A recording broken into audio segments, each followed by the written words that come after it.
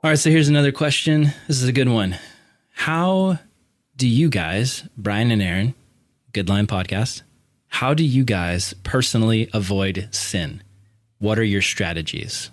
It's a really good question. One of the things that I really deeply believe in is the need for continual personal confession. Between you and God mainly is what I'm talking about, but also there needs to be people in your life where they can ask you any question and you have decided you will not lie to them, no matter what.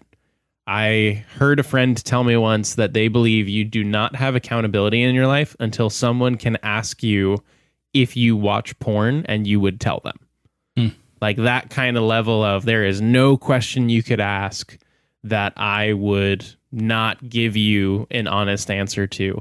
So I have people like that in my life that we're just always kind of sharing things back and forth, and they know me well enough to know if something's up, to know if things are wrong or off. And I think we see in scripture, sin thrives in darkness and it dies in the light of community. That's really good. Yeah, I think I fully agree with that. Accountability is huge. I think another thing is whatever your sin and struggle and temptation is, if you struggle with any sort of temptation of like some sort of physical vice, like drugs, alcohol, pornography, or sexual encounters with somebody, right?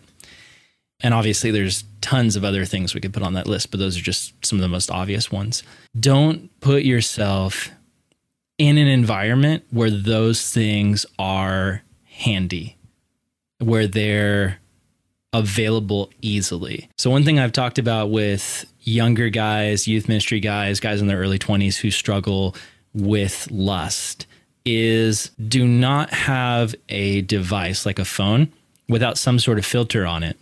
Because when you have access to every horrible thing that's on the internet at any time, it's like being an alcoholic and living inside of a bar and just expecting yourself to not go drinking, right? Mm-hmm. Yeah, I believe that sin happens when desire and opportunity meet up at the same time.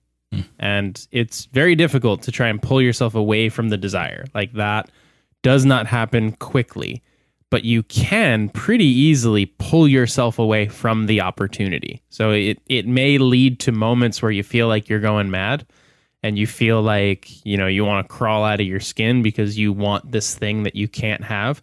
But if you don't have the opportunity to get it, you're at the very least going to start training yourself for the idea that life is okay if I don't have this thing. You can't break the diet if you don't have the junk food in your house. Yeah, so these are ways that we personally try to employ accountability, setting up roadblocks for ourselves to keep us from things that we know are bad for us. I think another one personally for me is if you're fortunate enough to be married, give your wife or your husband, whoever's listening to this, give your spouse the opportunity to critique you.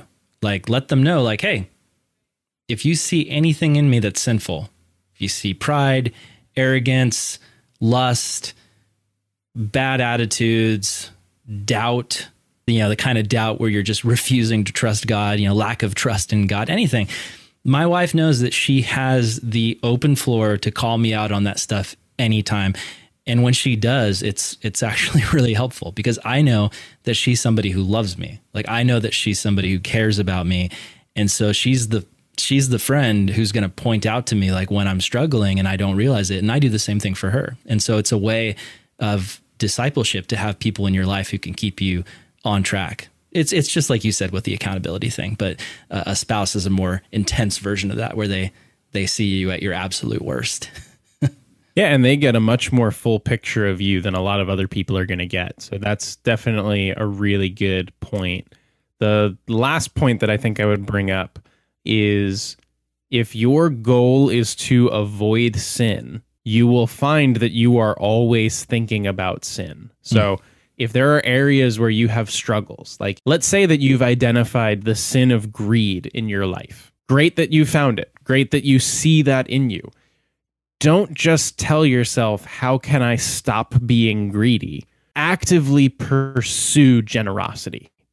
Actively pursue the virtue that the sin is trying to twist. So if it's, sexuality, actively find ways to pursue purity. How can you show love to people in non-sexual ways or in sexually pure ways? Pursue that instead. And as you're running towards the good thing that God has for you, you will find that you are naturally running away from the dangerous thing that God is trying to save you from. Yeah, that's really good. I think one of the last two things I'll add is, one, realize that your discipleship to Christ is a lifelong journey, and understand that God is working on you. And don't have the mentality where it's like, I'm just a work in progress. Don't treat your sin like it's cute, right? Don't treat it like, God's going to eventually work this out in me. You need to actually, it's like the Bible talks about the analogy of the potter and the clay. You need to submit to the potter. You can't keep rebelling against the potter. If there's an issue in your life, this is just what I've realized. If there's an issue in my life where I notice a repeated pattern of sin, I can't just say, well, eventually the sanctification process is going to work out. I've realized I need to submit to what God is doing. So I need to say, okay, this is a sin area in my life. I'm submitting to you, God. Do your work in me and show me what I need to do. And what I've noticed in my own life is when I do that, then God starts leading me towards, okay, here's what you need to do. You need to start reading books about this issue. You need to start praying specifically about this issue. You need to talk to somebody else specifically about this issue. And then by doing that, what I'm doing is I'm saying, okay, now the potter is free to work with me because I'm not fighting against him. And you might think that by just ignoring your sin and just saying, it's all going to work out, you're like, I'm not fighting, but actually I think you are. If you're ignoring your sin, you're actually fighting against God's sanctification process in your life. Yeah, whenever the Bible talks about sin, it never uses the language of ignore your sin or just try not to think about your sin. It always uses the language of death. And it works in two different ways. The language of death will be used for the results that sin can have in your life, and it's used for the way that you should treat your sin. In Colossians chapter 3, it talks about putting sin to death, not try to do this thing less, not push it slightly aside. It is treated like an enemy military that you need to fight back against. That is the mindset for sin. That's really, really good. Yeah. The cheesy youth ministry analogy that I've used, that's pretty gross actually, but I think it works, is if you're taking a walk in the park and you step in just a massive dog turd, like just a big one, right? Where it's like your shoe is now like encrusted in it and it started to, like, you know what I mean? We've all seen these, right? Like, oh yeah. Where it's like really deep in the ridges of the sole of your shoe. Yeah. And it's like made its way around to the edges, and yes, like maybe you got like these like gum sole Vans that you're really proud of, and now there's dog turds around the gum sole.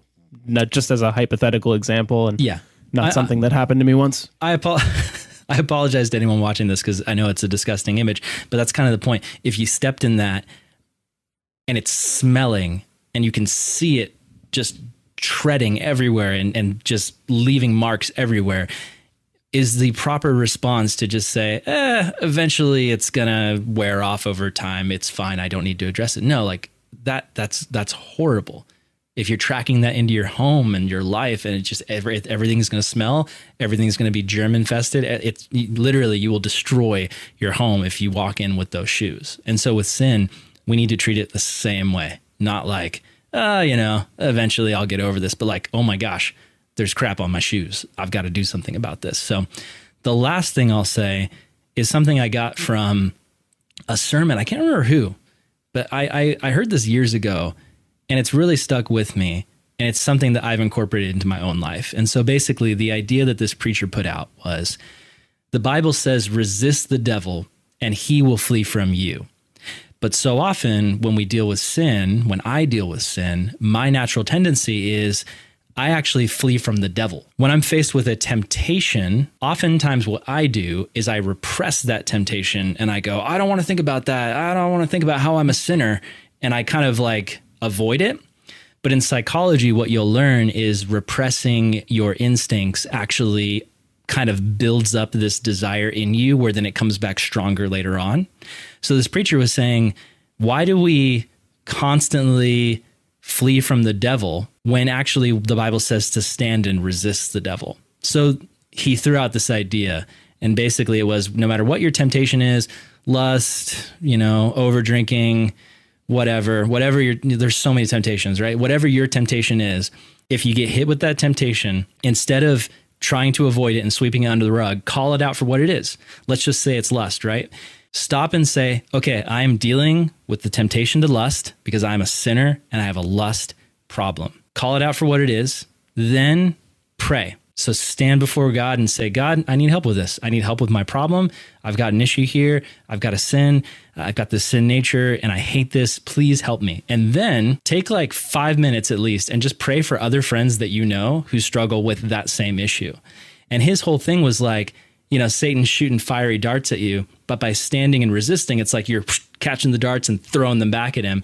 And he was saying by the time you've stopped and identified the problem, prayed for yourself, and spent time in God's presence praying for other people who struggle with that same sin, you're probably not going to want to do that sin anymore. You're probably going to be way more in tune with the Holy Spirit.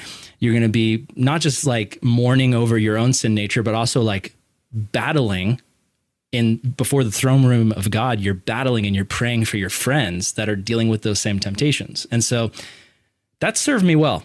Like that's been something where it's been really, really good for me. And I can honestly say that when I have applied that technique, it works. So I'd encourage anyone else to try that. Yeah, I think it matches with what Jesus says when he talks about that moment with the disciples where he asks them, who do you say that I am? And they say, you are the Messiah, you're the Christ, you're the Son of God. He says, on this rock I will build my church, and the gates of hell will not prevail against it. The idea is that hell is kind of this stationary enemy. And it's not that the gates are moving forward, it's that we are fighting against that. Like, it's an offensive thing. Jesus goes and takes on death. He goes to battle it, and he comes out victorious. If we are already on the winning side, then it means that we don't have to just play scared defense. We can play confident offense, knowing that we have the victory in Christ on our side. Yeah, right. And what I totally want people to understand that I'm not saying is, remember the story of Joseph that we all learned, right? Where Potiphar's wife comes and is like, lie with me, Joseph. And he runs away from her, right? Like that's a model. I'm not saying if, you're a dude and some girl comes up to you and is doing the Potiphar's wife thing, that you need to stand there in the room and say, okay, I need to pray right now. I'm going to stay here with you and just start praying for her and just be like, Lord, just be with this sinful woman who's trying to tempt me. Yeah, no, like that's, you need to get out of situations. It goes back to our first advice. Don't put yourselves in situations that are tempting. Remove yourself from those situations.